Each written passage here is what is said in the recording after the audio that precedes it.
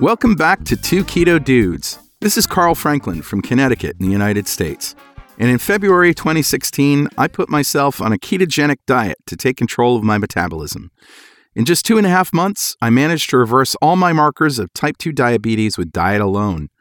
As of now, I'm 80 pounds lighter with no signs of diabetes or heart disease. Hi, I'm Richard Morris in Canberra, Australia. I've been on a ketogenic diet since April of 2014. When I started, I was very sick with complications from type 2 diabetes.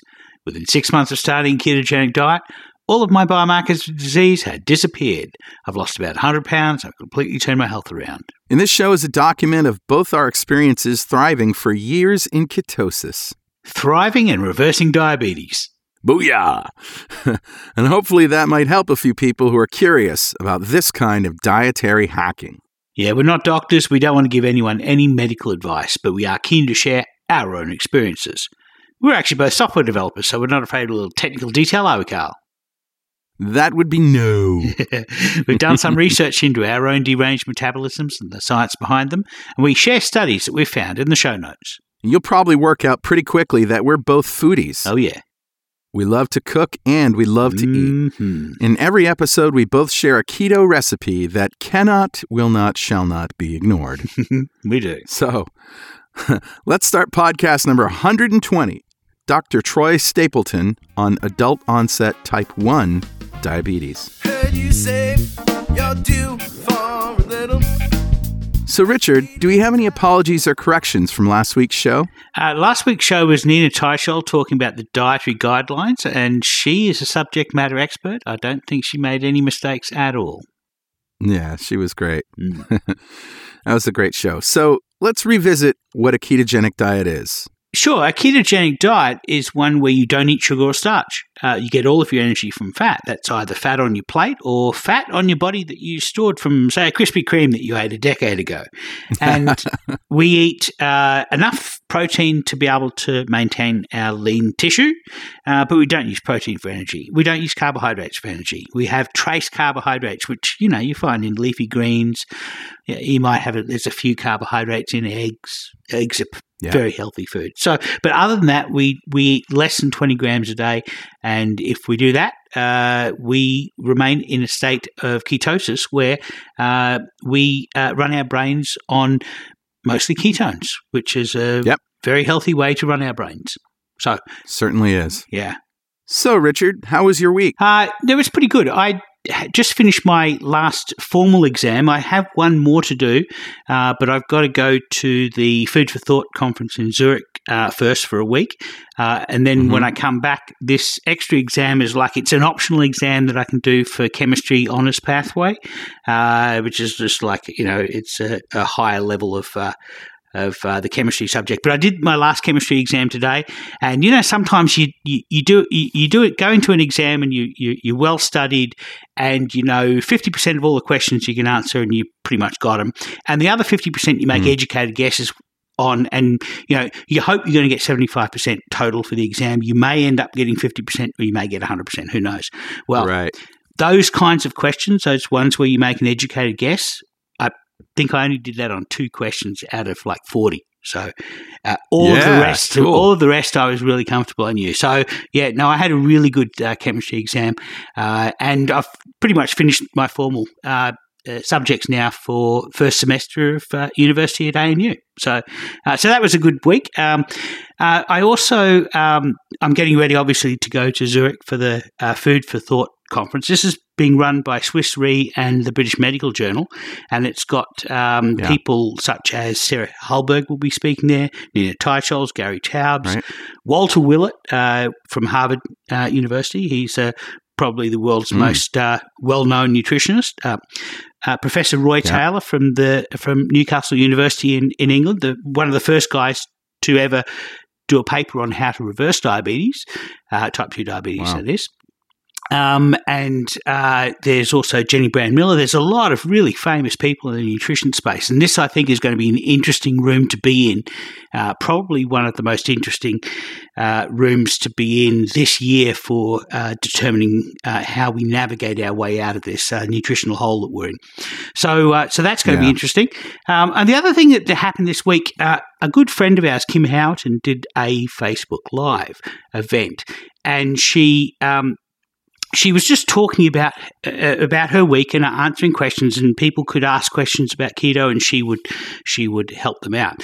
And she was doing this for free, and she was going along quite well until somebody posted on the Facebook Live, "You're fat," and it triggered her. And she broke down into tears, and she was very eloquent. She really she explained to this person who was observing that she was fat and how could she be an authority on diet and nutrition.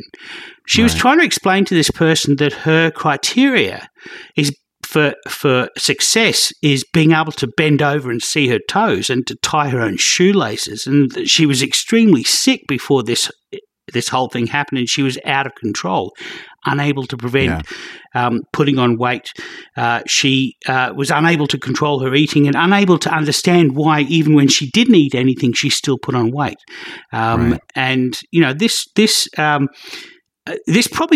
brings me to a question about good actors and bad actors in the ketogenic community. And there are some bad actors in the ketogenic community who have the opinion that if you haven't got an ideal body, then you don't have standing in order to you don't explain. have the authority to tell people anything. Right. Well, when you look at it, I mean, you look at us. We've lost between us 180 pounds. Mm-hmm. We have still a lot left to lose, both of us. Yep. And yet our biomarkers of health are all excellent. I mean, my HbA1c went from 11.2% to 5.2%. Yep. And yours went from 7.5% to where are you now? About 5.7%? 7.4 to 5.3, I think, is where I am now. Right. So, we've gone from extremely deranged glycostasis to extremely controlled glycostasis. For us, we are not going to have to worry about the diabetic complications like losing toes, losing eyesight, cardiovascular disease. We're still big, and that has an impact for injury, but it doesn't have an impact for disease. Once you've disassociated the diseases that go with obesity, like heart disease, diabetes, hypertension, once those are no longer an issue, obesity is just a cosmetic issue. And so this is something that I think a lot of people don't really quite understand, that for somebody who is insulin resistant and has been for 20, 30 years and has been diabetic for 10, 15 years, is losing sensation in their feet, unable to read a computer monitor, and losing sensation in their fingers. And their kidney results, kidney diagnostics are starting to show that they're doing serious long-term damage to their kidneys. And they're following all of the advice of their doctors and nutritionists. For somebody like that who then finds a ketogenic diet and works out and learns that this can totally reverse all of those impacts, to say to that person, but you're still fat, is kind of offensive, and I think that it's really offensive. And I think that the person who posted that on Kim's Facebook Live should have a good look at themselves in a mirror and think about how good they are at being a human being. And I'm just thinking another good example was when we did Keto Fest last year. There was a known troll called Carb Sane who she basically signed up to join Keto Fest because she heard Jimmy Moore was going to be there, and she wanted to be there and heckle him. And she wanted a license to do that by buying a ticket to Keto Fest. And as soon as he pulled out of Keto Fest, she then immediately demanded a refund of her ticket. But she'd still turned up, and she was tweeting the whole time, how dare all these people in New London, I'm here at Keto Fest, and they're all fat, and they're all walking around enjoying themselves when they should be at a gym hating their lives, and they're all eating pork and stuffing their faces. How dare they? You know, it just makes me think that, our goal with Keto Fest was to make sure that everybody had a good time. And I think even she had a good time. So I'm rating that as 100% success. There's an ironic story to that. Kim Howerton, who you were just talking about, noticed that after feasting at Keto Fest for the entire weekend, she lost a couple of pounds. Right.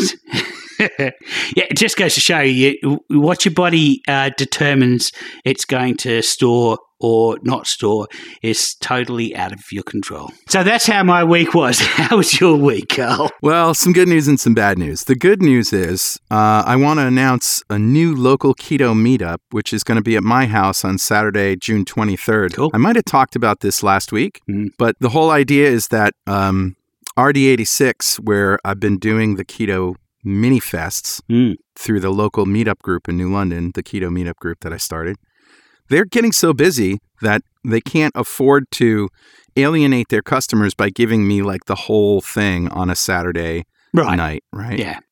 So they're going to be open 24/7 as a restaurant, and Chef Robert was talking to me about how he was concerned because he wanted everybody to have a good experience and not just, have a private function, that kind of thing. Right, yeah.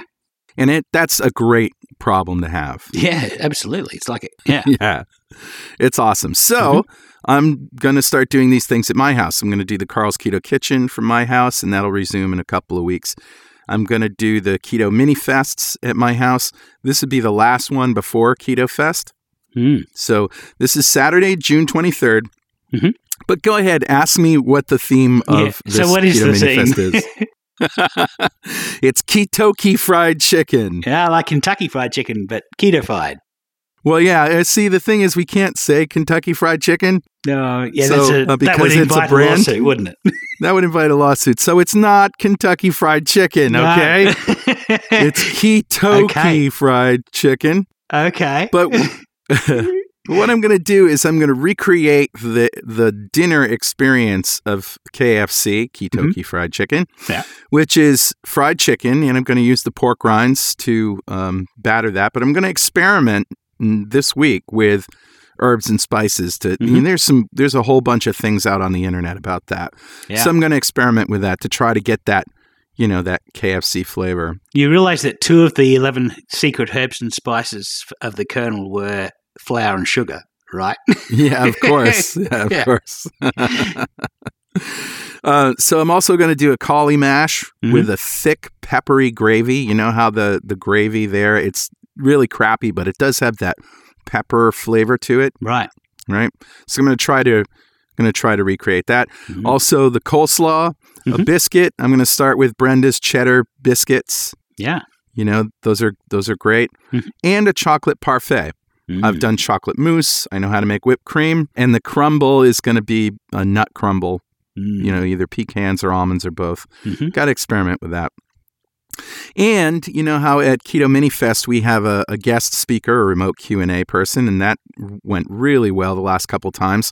Well, Amber O'Hearn is going to be our guest speaker this time. Excellent. So you're going to have some meat. Yeah, we're going to talk carnivore. Nice. So if you want to learn more about this, and or if you can't attend, if you want to figure out what to do at your own Keto Mini Fest, which you need to contact us about, go to kfc.2keto.com. Nice. All right, so now the not so good news. I actually had a bona fide lapse last week. Oh, no. Yeah, this was my first multi-day lapse since I started.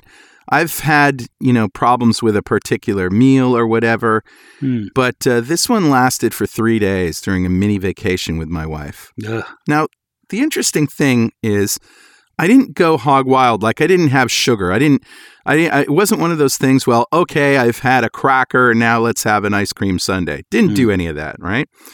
It was subtle. It started with too much alcohol at night. and then some breaded fried food. And I thought I could just handle that. And I didn't feel any real cravings, but I just found myself looking for more carby things. Yeah. It was really subtle. It was almost like it was just happening in slow motion, right?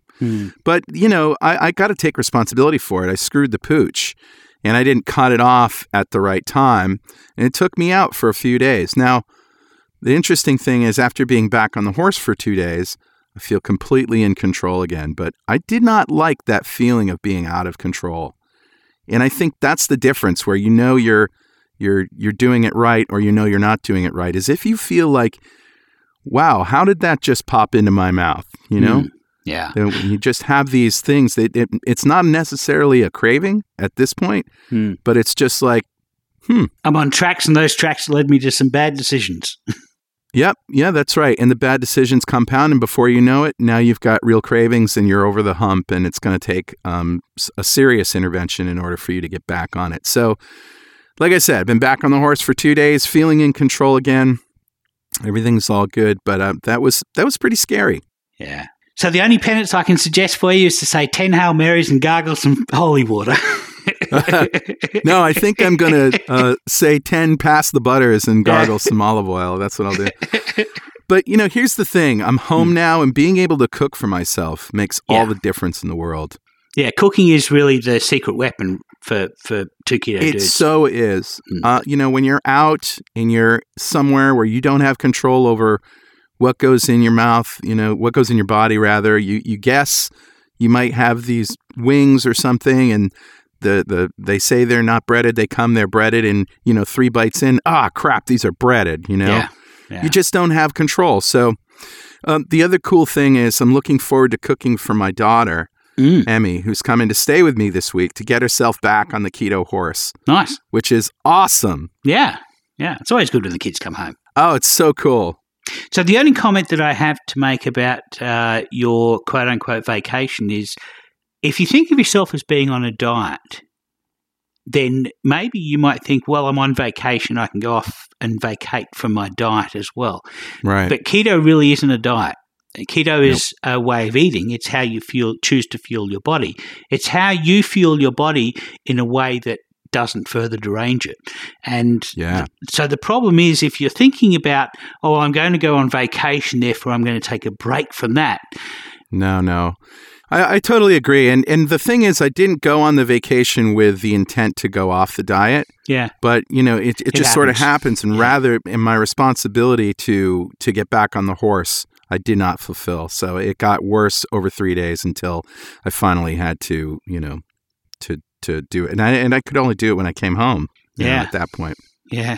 It becomes harder and harder. So I'll have a report for you next week, and I'll tell you all about how the week of cooking for somebody else, keto, which is great. And Kelly's also doing it with me this week. So the whole house pretty much is going to be keto-fied. Nice. Well, that was how was our week, wasn't it? Let's give away some swag. Yeah, let's give away some swag. So today we're going to give away, as we did last week and the week before and a couple weeks before that, a signed copy of Lies My Doctor Told Me by Dr. Ken Berry. Nice. And we give these away every week to one lucky member of the 2 Keto Dudes fan club. Yeah. And you can become a member of the fan club just by going to fanclub.2keto.com and answer a few questions, and then you're in.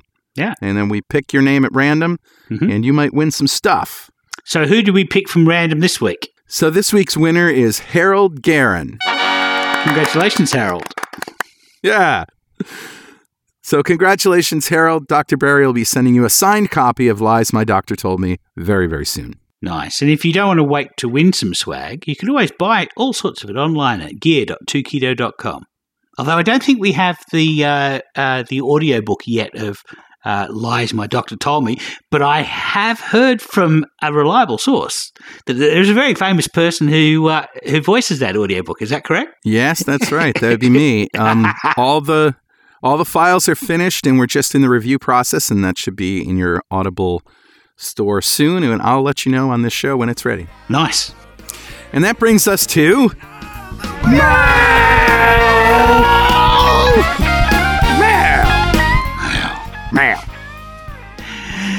What do you got, Carl? Okay, well, as you know, we have this great big thread on the ketogenic forums, and it's a public thread. You don't have to be a member of the forum to read it. Mm-hmm. And the thread itself is at success.2keto.com. And we ask people to post their before and after pictures and tell their stories. And oh my, did they ever. And this is just one of the latest. And you got to see the picture of this woman, Diane, to believe it. It's unbelievable. Her before and after pictures are great. So she says, "Hello, I'm Diane, a 56-year-old keto lady who has been so since August of 2016. So that's not even 2 years. My journey began when I realized the time was now. Fat, diabetic, high blood pressure, and knowing full well if I didn't do something, I would be approaching my golden years, one of those miserable old folks unable to enjoy life. I got things to do, and I refuse to be old. That's in quotes. So I found keto, figured it out, met some awesome keto people willing to put up with my questions, and bada boom, bada bing. 2 years later, 100 plus pounds gone, Nice. off all 3 blood pressure meds, and no longer insulin resistant. My hair may be graying, my skin may have surrendered to gravity, but I'm more youthful now than ever." And like I say, we'll add a link to the show notes to her thread. Yeah, I'm looking at the photo now, and you know what I find interesting about the ketogenic diet is that a lot of us start out, you know, we start out with a generic fat person face, and then somewhere in the process in the process of losing our weight, we develop our unique, beautiful face that is ours and ours alone. And we get it back. Yeah, we do. And Diane's a perfect example of that. I mean, she started out; she has a generic fat person face, and we all did. I certainly did when I was at my apex, and you look at her now, and she looks like she looks like Diane. She's a unique person with her in her own right, and I think that's remarkable. It is remarkable. So what do you got for mail, Richard? So I've got a great story. You remember Tim Noakes, Professor Tim Noakes, who was on our show several months ago? We interviewed him while I was in America. Right. And he has been plagued by the Dietitians Association of South Africa, who basically set him up. They arranged to get rid of the Tim Noakes problem. Now, Tim Noakes has written this book on banting, which is a way of eating. It's very similar to a ketogenic diet. Pretty much is, isn't it? Pretty much. It was named after one of the early low-carb dieters in the 1800s, a gentleman by the name of Banting. And so this diet that Tim Noakes has developed it's one of the most well-read books in South Africa. It's like a number one bestseller and has been ever since it was printed. And but it's all about this Banting diet, and it's a low-carb, real food diet. They take this diet to the townships where they show people how to eat with cheap food and eat a low-carb, healthy, real food lifestyle. And so he's been doing this for 4 or 5 years, and the Dietitians Association of South Africa, the ADSA, have had this problem because him doing this is calling them into disrepute in their minds. He is basically holding them up to mockery because his advice is totally different from theirs. And so they basically set him up. They had this woman who was talking about breastfeeding, about a colic. She was worried that if she went on a low carb diet, that the baby would get cauliflower through her breast milk. And he was just trying to calm her down and said, totally okay. Breast milk is perfectly good for babies. And the important thing is when you do wean the baby, then that you want to make sure that you go to a low-carb diet and not this starchy stuff that is in baby food these days. The baby shouldn't be eating sugar and starch. Exactly. Now, of course, they set him up for this, and they hauled him over the coals, and they basically put him through a process that's taken several years, and then earlier this year came the news that he was acquitted, and it wasn't a unanimous verdict. There was one dissenting verdict, but all of the other judges said that he had no case to answer for, and that the Dietitians Association has basically spent several million million rand, South African rand, on this witch hunt, and came to nought. Well, Right. of course, they've basically took it to appeal, and so he's had to go through this entire appeals process. Well, we found out today that the appeals process has unanimously declared that he has no case to answer for, and so that's the end of it. Yeah. Yay! Congratulations, Professor Noakes. That's it. Congratulations. You did it. So that's the good news, and I've got a link from an article in the Sunday Times from South Africa on the subject, and we'll put that in the show notes. Absolutely. Congrats. That's so awesome. Yeah, We were waiting for that one. yeah, absolutely. And I mean, the interesting thing now is that his entire legal team have spent millions of rand on his defence. They haven't charged him, but it's still cost them a lot of money.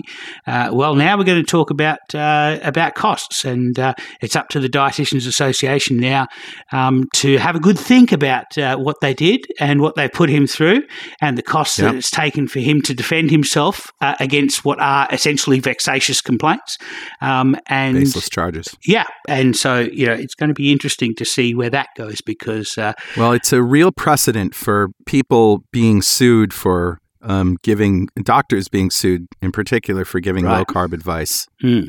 Absolutely. Yeah. So more power to Tim Noakes and all the people that supported him. Absolutely. So let's get to the content today. Now, this is an interview that you did while in Perth with Dr. Troy Stapleton on type 1 diabetes, which he had an experience with, right? That's right. And I did this recording in a lobby of a hotel, and I do apologise because halfway this was actually on St. Patrick's Day this year, and I didn't realise that a lobby of any hotel in any town in the world is going to get louder and noisier on St. Patrick's Day. And so basically, what happened is a cocktail party dropped in our laps halfway through this interview, so we had to relocate to a quiet room. So my apologies for the noise. It's still a great interview, and let's roll it now. I'm here in the lobby of the Hyatt Regency in Perth with Dr. Troy Stapleton, who's a radiologist from Noosa. Sunshine Coast in Queensland, Australia. And we're at a conference. We're at the Low Carb Perth conference, and everything's just wrapped up, and we're going to talk about his presentation and about his experience going keto as a type 1 diabetic. So how did you first know that you were diabetic?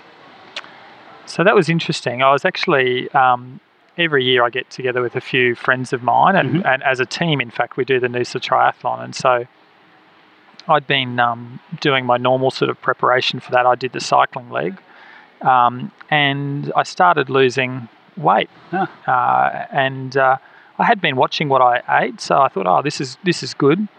But the weight loss became quite dramatic. I was losing about 1 kilogram a week. Wow.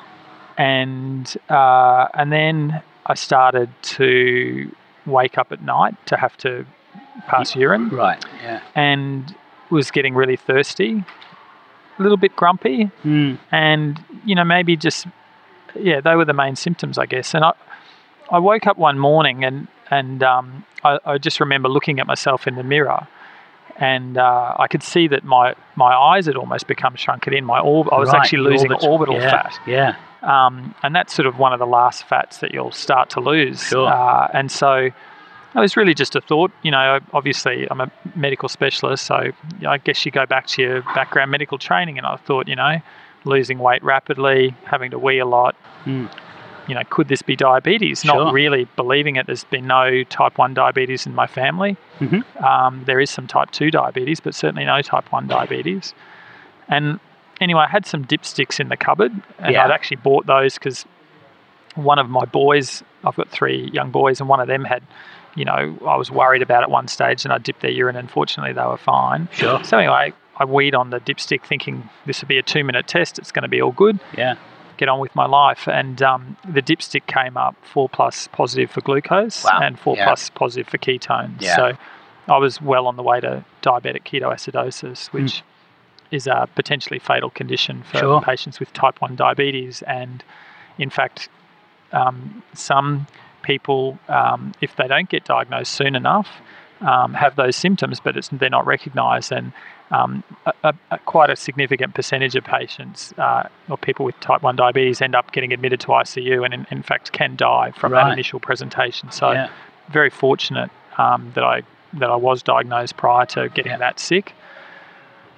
But anyway, at that time I went to work. And you were an adult at this point, so I was 41 years of age. Yeah. Not as unusual as I would have thought and you would have thought. Yeah. So apparently 50% of people get type 1 diabetes actually after the age of 30, but it certainly has been thought of as a juvenile condition. But in fact, there's a significant percentage of people that are diagnosed in adulthood. Right. And so I went to work and I thought, well, that's a urine test. Maybe that's wrong. Maybe the strips are old. Yeah. But then I tested my blood and the reading came back high, which meant that I was over 25 millimoles on my blood glucose. Yeah. And then I went to the diabetes clinic. I work at a public hospital. I went to the public diabetes clinic and I was able to get in straight away because they recognised it was urgent, and they measured my HbA1c, and that, which is a measure of your average blood glucose over the preceding 3 months, and that was 11.9, which was confirmed a diagnosis of diabetes. Yeah. I then had antibodies tested. So type 1 diabetes is a condition where it's an autoimmune condition where the body creates antibodies and attacks the beta cells within the pancreas. Right. And my antibody levels were sky high. Yeah. And so that confirmed a diagnosis of type 1 diabetes, not type 2 diabetes. Sure. So you weren't making nearly enough insulin, and eventually that process, that autoimmune process, would probably take out all of your insulin production. Yeah, so at diagnosis, typically you've lost 80 to 90% of your beta cells by the time you get diagnosed. Yeah. Some patients can have what is called a honeymoon period. So once insulin therapy is commenced, sometimes they'll have this period, and that can last from a short period to a long period where it's relatively easy to maintain in your blood glucose levels because you still have some endogenous pancreatic function or beta cell function left. Yeah. But over time, the autoimmune attack on the pancreas is ongoing, and therefore that beta cell function is lost. Yeah. And eventually you come out of the honeymoon phase and require more insulin, and typically at that time your blood glucose levels become more difficult to manage. Right. So with type 1, there's no way, even if you could get a stem cell transplant of beta cells, your autoimmune system would still be attacking those, wouldn't it? Yeah, so that's correct. So there's no cure for type 1 diabetes. There have been transplants. So some patients can get a kidney pancreas transplant. So sometimes they wait till a patient's actually had a renal failure, kidney failure. Sure. And then if they're going to transplant a kidney, they'll transplant a pancreas at the same time. Right. There have been some islet cell transplants where they inject islet cells into the portal vein. From a donor to the recipient? Yeah. That's right. But again, those treatments require immunosuppression to try to stop the body attacking those new islet cells. Yeah. And that carries with it a lot of other... And that carries with it risk. So the standard of therapy for patients with type 1 diabetes is that they go on lifelong insulin injections, which helps them to manage the condition, but they're still exposed to the risks of long-term complications related to the loss of normal blood glucose control. Right. So now to move the story forward, you within a month, I think you had come upon a low carb diet as a possible option. It was a fairly short period of time, wasn't it? Or yeah, that's correct. Well, what happened? I guess it was quite a devastating diagnosis for me. I had thought I was quite fit and healthy, and you were running a triathlon. And nothing in my family. In fact, my family was quite long lived. My grandmother lived to 102, and my grandfather lived well into his 90s, and I had thought that was my lot in life. Yeah. So it was quite devastating for me, and that manifested essentially as sort of depression and anxiety in the early post-diagnosis period. And so I had trouble sleeping, and I started reading the medical literature to look for the best way of managing the condition. And low carb as a theme kept coming up. Right. And so within a week of diagnosis, I actually returned to the clinic where I'd been diagnosed, and I asked them about, was low carb an option? It seemed to make sense to me. Yeah. But was advised that it wouldn't make much difference, and they didn't recommend it. And so I thought, well, I'm going to take their advice. I'm a medical specialist, but in a different field, and these people are specialists in their field. So I'll take their advice and I'll just try and do the best that I can. Right.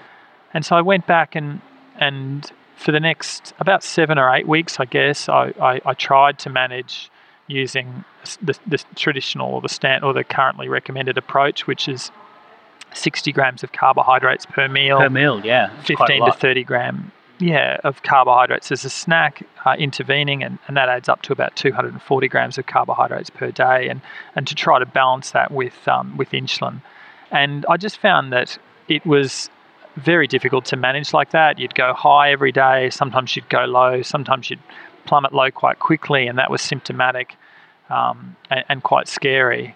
And so during this time, I kept reading and was looking for, other approaches, I guess, and kept coming upon low carb, and came upon the work done by Dr. Richard Bernstein and his book Diabetes Solution. Yeah. And I just decided that this made sense to me, and that I was going to change my lifestyle. Sure. And to adopt a low carbohydrate approach, focusing on whole real foods. Yeah. Yeah. So it's interesting actually that the recommended diet for a type 2 diabetic, because I went through that process, is 300 grams of carbs a day. It's a lot, and this is for somebody for whom the only differential diagnosis that they have is that I was unable to process carbohydrates. Yeah, the same incredible. For you. It's just it is beggars incredible. belief. It is. So you went low carb. Now does a low carb diet does that help with extending the honeymoon period? Is there any evidence to show that? I can point to anecdotal evidence, but I can't point you to any research evidence. Right. But what happened with me when I adopted this approach was that, firstly, I had been on 24 to 30 units of insulin a day, and I had to rapidly scale that back. And typically, at least in the published research, you see people have to reduce their dose by 30 to 50%. Yeah. But I actually reduced right down to 6 units per day from 30 units. Wow. And then in the intervening 5 years, that slowly crept back up again. And now it's sort of between 14 and 18 units per day. Right. But it's still around about 50% now, 5 years later, what it was when I was using a high carb approach initially post-diagnosis. Yeah. So potentially that extended the honeymoon period. When you were down at 6 units, then your pancreas may have still been supplementing that to get up to the 14 that you require. So from some of the studies I've read, it seems that when the beta cells release the insulin from the vesicles, that release is what exposes them to the autoimmune attack. That's what sort of identifies that cell as a beta cell, and that stimulates the autoimmune attack. Right. And so if you can have a dietary approach which reduces those beta cells need to secrete, those remaining beta cells need to secrete insulin, essentially you can help them fly below your immune system's radar. Oh, wow. So that's fascinating. So you joined a group on Facebook, Type 1 Grit. Did you start that group? Or? No, I didn't start that group, and I had I'd been doing the low carb thing, I guess, for about 1 or 2 years, and then someone had contacted me from the UK, and we'd sort of liaised a bit on email, and then she had recommended that I join the group. Yeah. And so I joined the group probably maybe 6 or 12 months after it was started, I guess. Right. Okay. And at that stage, there was about maybe 200 members. It was like a sort of a very small family, and And then over the intervening period, it's now grown up to thousands of people, Right. and in fact tens of thousands of people on the public page. Oh, we've sent hundreds of people to both that and to Richard Bernstein's book. Yes. Yeah, I think I'm pretty sure we've sent about 100 people at least to who present to the ketogenic forums or to our podcast as audience listeners as type 1 diabetics, and we send them to Richard Bernstein's book and to the type 1 grit group, because it's not something that we have any expertise in dealing with. Our thing for Carl and I is we tried to share what we did that worked for us, and then tell people what science there is behind it, and maybe have an expert on to talk about their particular expertise. And so we don't try to be experts in any of these things, but that has been a great resource for these people, because just about every single one of them has come out of that experience with stable glucose, and that's just so important. Yeah, absolutely. And that peer-to-peer support, I think, is really critical, because when I started this, I didn't know anyone else doing it, but that you're seeing other people doing it and being able to troubleshoot and to ask for advice. Yeah, and also people are able to ask for, are there health professionals who will support this approach in their local area, and often people in that worldwide community can then point them in the direction of some health professionals who can support them in that journey. Right. No, that's outstanding. Okay, well, I'm here again with Dr. Troy Stapleton, and this time we've relocated to a quiet place because it turned out that we had a cocktail party turn up in our laps, so apologies for the noise in the background. So, Troy, we were talking about your type 1 grit. We were talking about type 1 grit, and when I joined type 1 grit. That's right, and that community. And it's a community of very committed people following Dr. Bernstein's approach with type 1 diabetes. And it's grown into quite a large group now, about 2,800 or 2,900 members in the closed group. And then there's also the public site, which I think has over 20,000 followers now. Yeah. And essentially it's a group of people with type 1 diabetes who are following Dr. Bernstein's approach, but also troubleshooting and how do I manage this, and sharing recipes and sharing healthcare professionals who can also help this group of people who know how to help people with type 1 diabetes who are using a lower carbohydrate approach to help manage their condition. Yeah, it's a real patient-led response, isn't it? Very much. Which is wonderful. Very much. We're actually at the Perth conference. We've been hearing actually about this inversion of a patient-centric N=1 based, digitally disrupted healthcare practice, and this looks like part of it. Because the type 1 grit community probably of all of the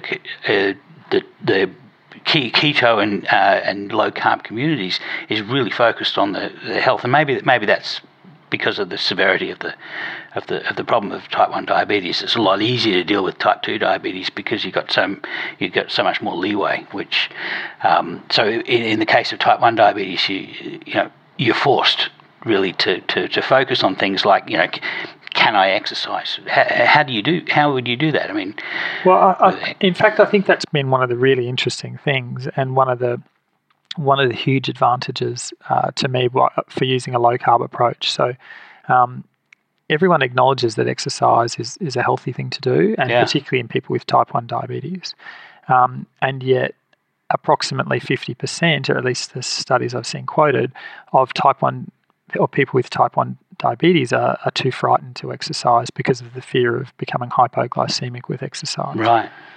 One of the interesting things that happens when you go onto a low carbohydrate approach is that the body becomes more efficient at burning fat for fuel.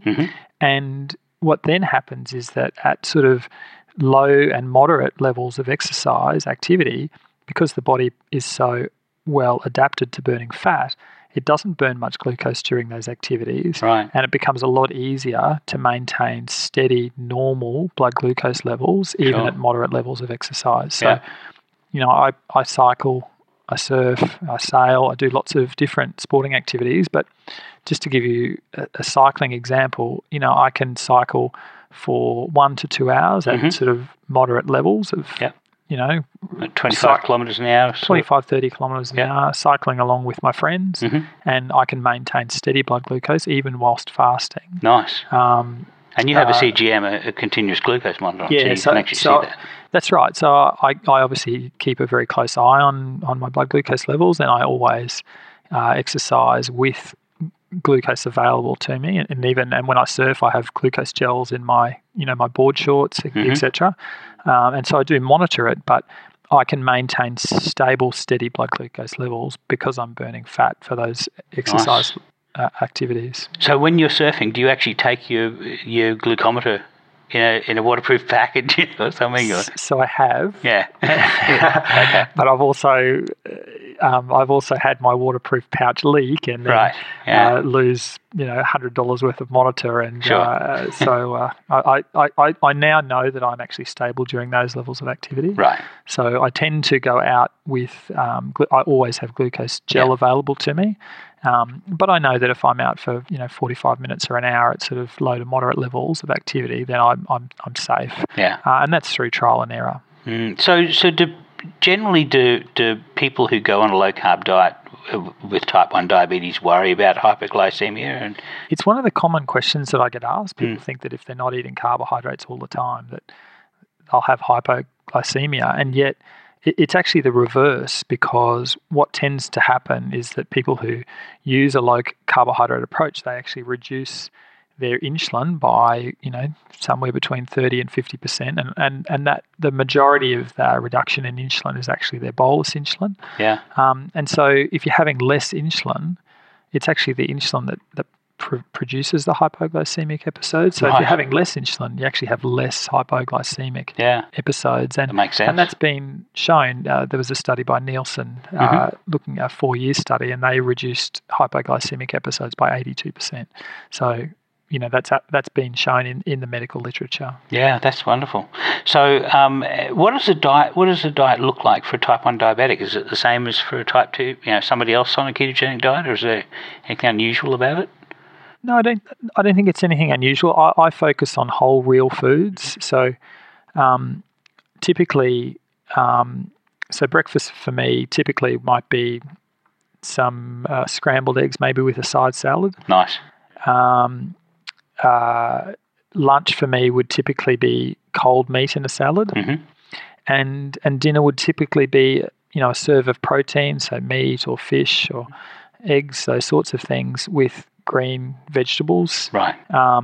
With some butter or olive oil or those sorts of things, and maybe some cheese after dinner if you're still hungry. So that's all it is. It's pretty simple. It's actually not dissimilar from what I eat. Yeah. I saw in your presentation you had bento boxes, which was awesome, I love them. And you had the metal ones. I've never seen metal ones, but they're made by a company called Planet Box. They're expensive, but I absolutely love mine. Worth it, yeah. And I figure that they'll last for life, so it's worth the price. Oh, let's hope they enjoy the plug, because I think I want to get some of those, because Jules loves bento boxes, so we'll do that. But and the meals that you had in these they look delicious. I mean, oh, they are. Really. I look forward to my lunch every day, and a lot of the time, it's very simple for me to prepare them. Typically, the protein portion of that meal will be from dinner the night before. So if we've had fish, I'll my wife will cook some extra, and that goes in with a salad for lunch. That's a good idea. Yeah.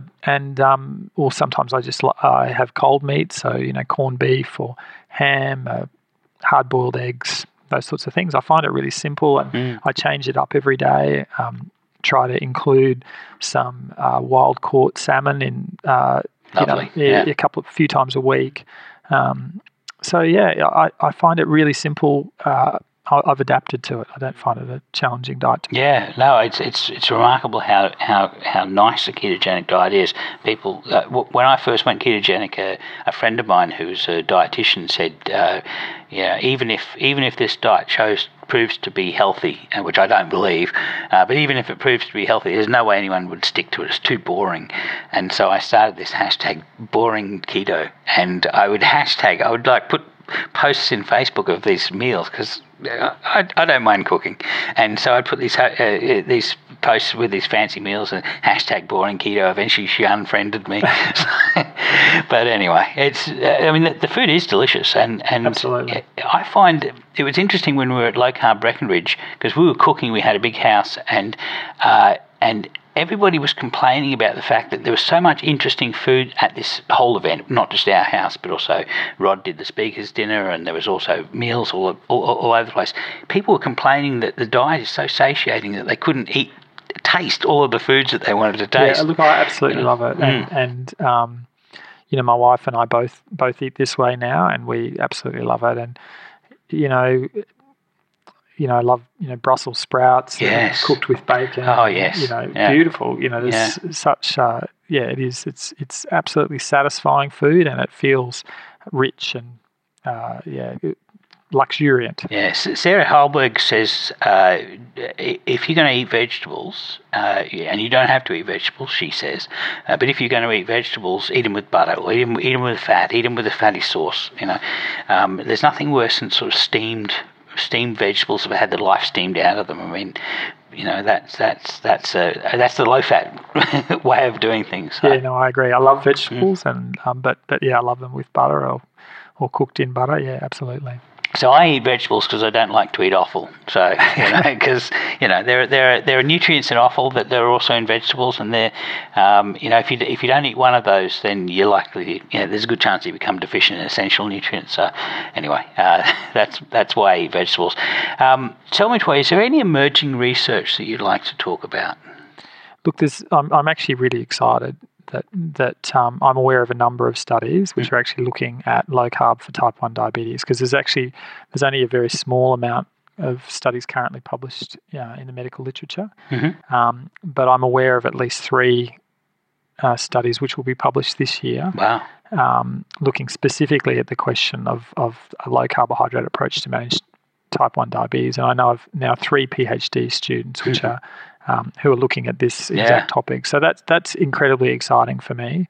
I've now been following this approach for 5 years, and really what I would like to see in the future for people with type 1 diabetes is that their treating health team develop a patient-centered approach, and that one of the options that they're offered is a low carbohydrate approach. Yeah. And if the patient chooses to follow a low carbohydrate approach, then they're supported in that choice, and the medical team looking after them develop some expertise and experience in using this approach. Yeah. And that includes not just the low carbohydrate diet, but also some of the insulin dosing techniques as described by Richard Bernstein. I would, with the exception of the insulin dosing techniques, I would actually echo the exact same thing for type 2 diabetics. Yes. That Diabetes Australia takes on or Diabetes Peak Bodies worldwide take on a patient-centric approach, that a low-carb diet is an option, that it's not... I mean, the current state of things is that if you're a type 2 diabetic, and I suspect also if you're a type 1 diabetic, and you tell your diabetes educator that you want to attempt a low-carb diet, they will stage an intervention. So, that's I think we need to get that out of the standard of care. So that's outstanding. So thank you very much for spending time with us. It was very enjoyable. I enjoyed your presentation today, and I look forward to the next time we meet. Thank you, Richard. I really enjoyed it. Thank you. Heard you say you're due for a little. It's just another great story about how people are controlling their blood glucose by not eating it. Yeah, it seems like such a simple thing. Yeah. And it's not just type 2 diabetics, it's people who are not diabetic, but it's also type 1 diabetics. It's for all of us. I mean, there's very few people for whom a low-carb diet isn't going to make their health better. What was particularly interesting to me is some research that he cited that said that every time your pancreas secretes insulin, those beta cells become susceptible to the autoimmune attack that happens to type 1 diabetics. Now, it doesn't mean that if you're going to squirt out insulin that you're going to become type 1 diabetic. All it means is that your chances of an autoimmune disorder, which you already have to have, making you type 1 diabetic go up every time that you expose those beta cells to secreting insulin. That was really interesting. Yeah, well, that also means that if you are type 1 diabetic and you catch it early enough and you go on a low-carb diet, that means your pancreas has to make less insulin, that your honeymoon period where you can still make insulin could potentially be a lot longer. And that the longer you don't have to inject large amounts of insulin, the more likely that you can stop some of the complications that happen when you have large amounts of insulin. Yeah. There's also some research that we'll cite in this show that I think you mentioned in a show or two before, but we haven't really cited the research since I can't remember when. Maybe it was the 2 Keto Dudes Fix Diabetes. Yeah, San Antonio. Yeah, in San Antonio. That when your A1C is at a certain level, there's a threshold at which your beta cells stop dying off, or on the low end, stop dying off from sugar toxicity, and start multiplying or dividing to make more beta cells. And after that point of A1C, that doesn't happen. Yeah, it's not so much the HbA1c as your fasting glucose, but I've used HbA1c as a proxy for fasting glucose. I see. What it means is if your fasting glucose is over 110, then you're killing off beta cells faster than you can make new ones. If it's under 110, then you're making new ones faster than you're killing them off. And so it's simply a matter of getting below the knee of that curve, and that's really the critical thing. And this is based on some science that you discovered, and we're going to put a link to that in the show notes. We have done it in previous shows, but we'd like to do that again. Yeah, this came from the Mayo Clinic, and basically they had recent autopsies of people for whom they knew their past 6 months glucose status.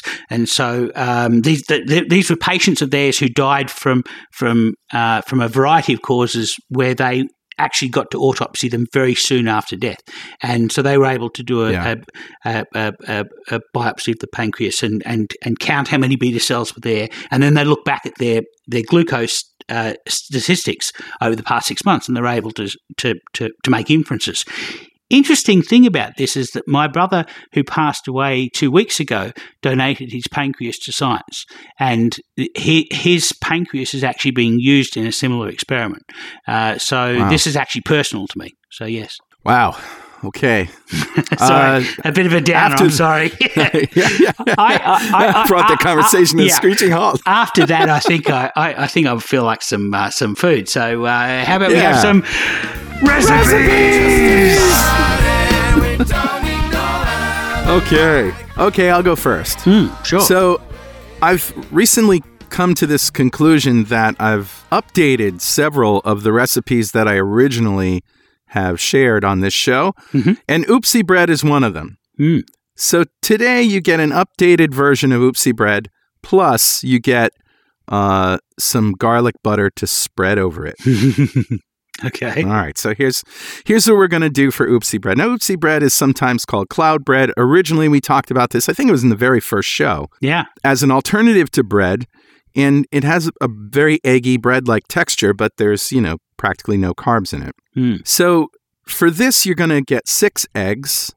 You're going to use half a teaspoon of cream of tartar, and those are going to be turned into a meringue. And then for the rest of it, you have a half a brick or 4 ounces of cream cheese. Now, here's what I did. I added 3 tablespoons of butter because butter makes bread delicious. It does. Also, a tablespoon of olive oil because it's going to be a little thick. The reason why it's thick is you add a tablespoon of psyllium husks. Right. Now, psyllium husk came on the market as the brand Metamucil in America. As a sort of a laxative, right? It's something that you stir up in your orange juice, irony, and drink to keep yourself regular. Right. Well, it turns out that this is just fiber, and it does a good job of binding Oopsie Bread. So a tablespoon of that, you can find it in your grocery store or your drugstore in the laxative section. Just make sure that it's not flavored. Yeah, you don't want that flavored sweetened stuff. Yeah. psyllium husk powder. So you're going to get a teaspoon of baking powder, half a teaspoon of salt, and optionally, if you like your bread to be a little sweet, you can use a teaspoon of Sirkin Gold, which is a brown sugar alternative, or some other sweetener. Swerve is a popular one. Whatever. We did a show on sweeteners. You have to figure out which sweetener is good for you. Right. Now, for flavor additions, this is just a basic bread. If you like garlic bread, you can put in a teaspoon of garlic powder. If you like rye bread, you can put in a teaspoon of caraway seeds. Nice. Now I do this to make a rye flavor. That's good. No, that sounds good. I'm not a fan of garlic powder. I don't think it tastes like garlic for me personally.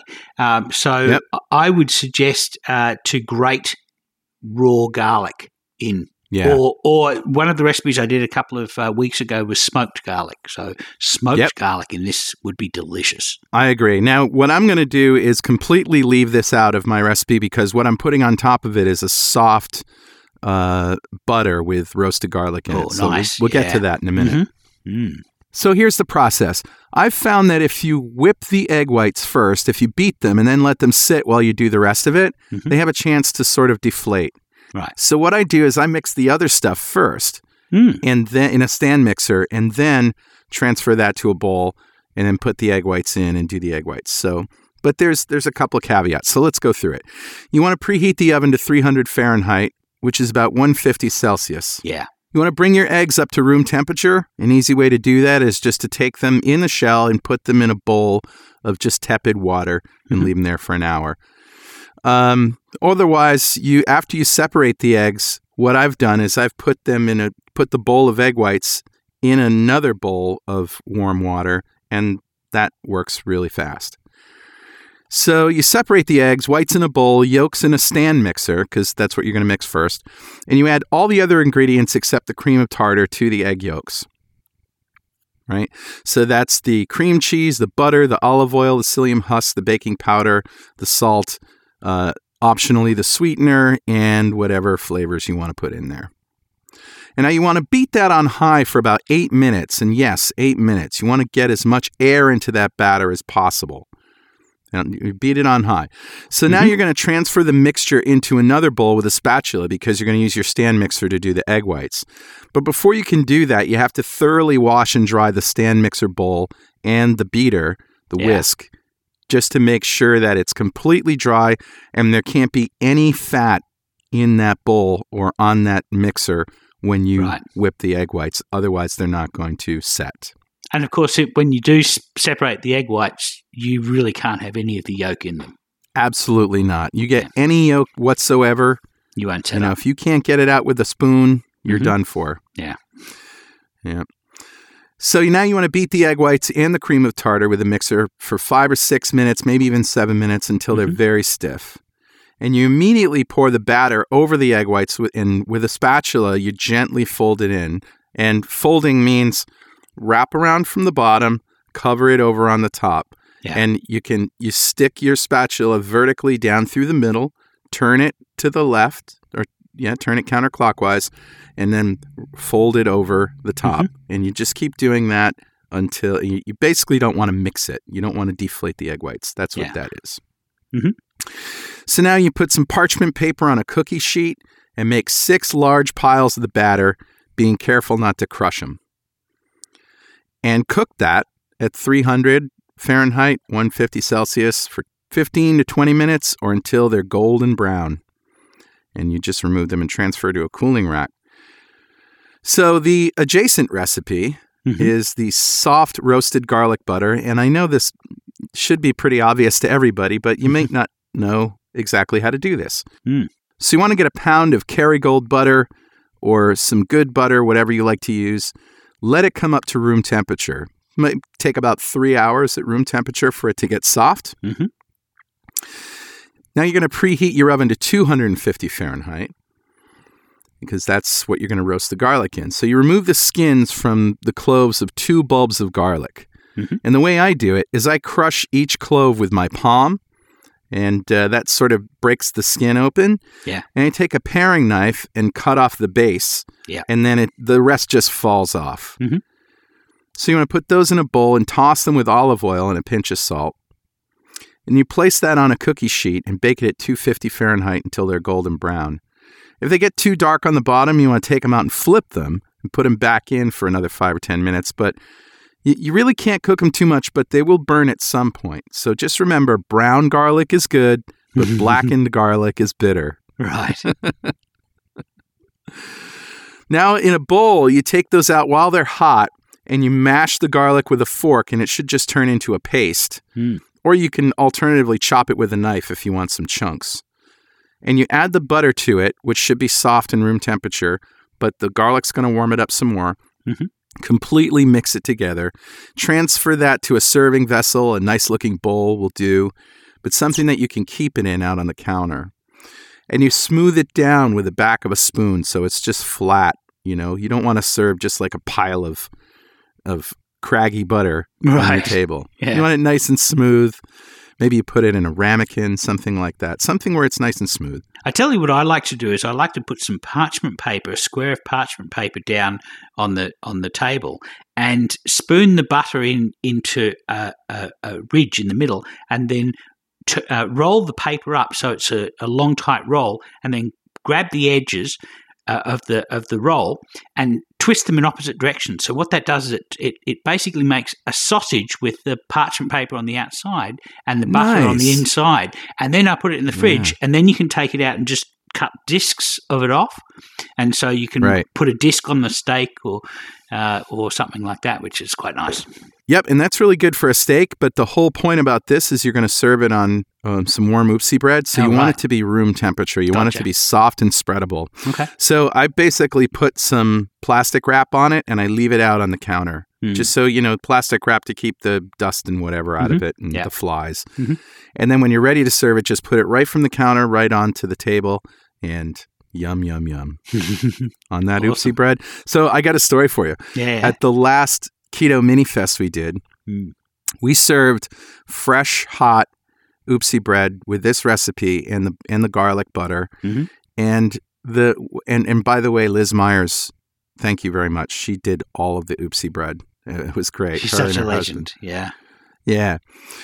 So we served this in baskets and at the table, and there was this one guy who was like, bread is my downfall. I love bread. I can't avoid bread. I have to have bread. So then the oopsie bread came out. He's like, I'm going to have another piece of that. I think, does anybody else want that piece? Okay, I'll grab that piece. And then from the other side of the table, they passed theirs down. And the guy was like 3 or 4 pieces in. I'm like, go for it, man. You can just eat as much as you want. Yeah. And he actually ended up taking a few pieces home, too. He was just in hog heaven. It was awesome. Outstanding. That's my recipe. What do you got, Richard? So I did a recipe a couple of months ago for steaks, and that recipe it's fairly simple. You just get a steak to room temperature, get a pan to hot, really hot. Get a nice. Yep. I mean, you want something like a cast iron pan. You want it on a really hot heat, and you don't have to worry about putting any oil or anything in the pan. The fat is going to on the steak is going to do that for you. And basically, what you do is let's say you start with a New York strip. New York strip's got that sort of fat cap down one side of it. Most butchers are going to cut that off. That's what they see as their value add. Don't let them do that. You want the fat cap because the fat is the best part of the of the steak. So what you do is you put that fat cap down and you start the rendering process of the fat. And I normally put that down I basically put the steak on that fat cap on the hot pan for maybe 2.5-3 minutes, and I essentially the fat there is going to start rendering out into the pan.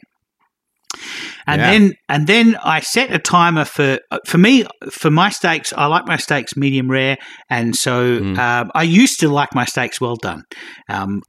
But I since I went keto, I've started becoming been enjoying my steaks more and more rare as I go. Now I like a medium rare. Too. So what I do is 2.5 minutes for a steak on one side. 2.5 minutes. Is probably dependent on how thick the steak is, though, right? How thick do you cook them? So this is for a New York strip that's about 3/4 of an inch thick. So Okay. if you have a thinner steak, so we'll get to what you do with a thinner or a thicker steak later, but just Okay. to sear the outside of the steak, you want it about 2.5 minutes on one side. Okay. If you were to look at that, turn that steak over and have a look at it, it would look like how the steak's going to appear on the plate. So you want basically you want that caramelized. You don't want to touch it for 2.5 minutes. You just want it to sit there, enjoying the heat bath that it's in. And now, Curtis Stone was on TV in Australia on Australian MasterChef the other day, and he said what he likes to do is he likes to rest it between cooking each side. So what he would do is he would take it out of the pan with the uncooked side up, and he would put it on a board and let it sit there for another 2.5 minutes. So it's been in the pan for 2.5 minutes, getting seared one side. He takes it out and lets it sit and rest for 2.5 minutes before he puts it back in the pan to do the second side. Now, the reason you let it sit is so that the blood doesn't drain out of the steak, so it remains moist. Right. You ever had that problem when you get a steak at the table and you start to cut into it and all of this blood just flows out, runs out, and so what the process of resting does is it allows that to reintegrate within the flesh of the animal, so you don't end up with that sort of bloody mess. So anyway, so what Curtis would do is he would rest it between each side. I generally don't because I'm too hungry. So I'm going to try it though. Yeah. See if it makes a difference. Yeah, I let my steak rest after I've completely cooked it usually. Yeah, I'll always do that after it's been in the oven. So what you're going to be doing is you're going to be putting it each side. You're going to cook each side in the pan, and then you're going to put the pan in the oven. And the oven you probably should have put the oven at 300 Fahrenheit, 150 Celsius, or even higher if you can, and get your oven up nice and hot before you start this entire process. So I will generally use a pan where I can take the handle off the pan. So the pan is designed to go in the oven.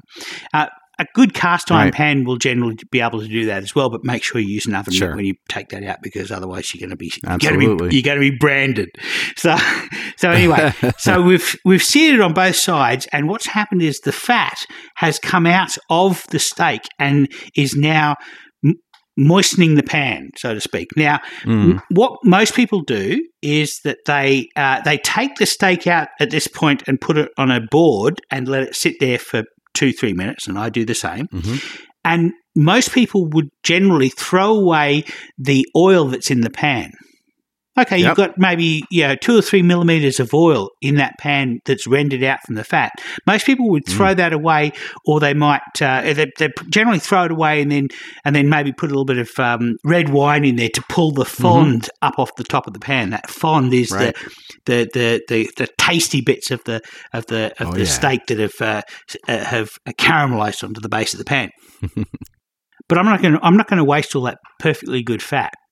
Oh no. What I'm going to suggest is, while your steak is resting for 3 minutes, this is my actual recipe. All of the rest of what I've done so far is reprising a previously done recipe. Sure. And now I'm about to start my actual recipe.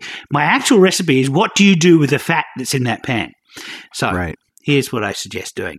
Get some mushrooms, chop up the mushrooms and put them in that fat, and maybe get 2 or 3 cloves of garlic and grate those into that fat and let those cook down. What's going to happen is they're going to soak up a little bit of that fat, but they're also going to cook in that fat. They're going to take on the flavour of that tallow, and they will be a perfect accompaniment to beef, because they will be cooked in the beef fat.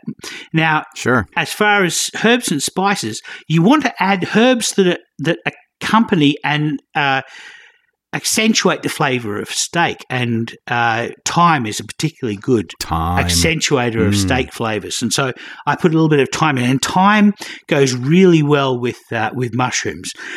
If there's not enough fat in the pan, you can always add a bit of butter, but what we're trying to do here is we're trying to curry the fat with vegetables. So now I've had the mushrooms cooking in that oil for maybe 30 seconds or maybe a minute. The next thing I do is I put in some liquid, some water of some kind, just to lift the fond off the bottom of the pan. Now, my favourite liquid to add is red wine, which works really well with steak. So you don't need a lot. You need like 2 tablespoons of red wine. Yeah. And what it's going to be doing is you're going to end up at the end of this with a clean pan. But, yeah, that's right. Which is another benefit.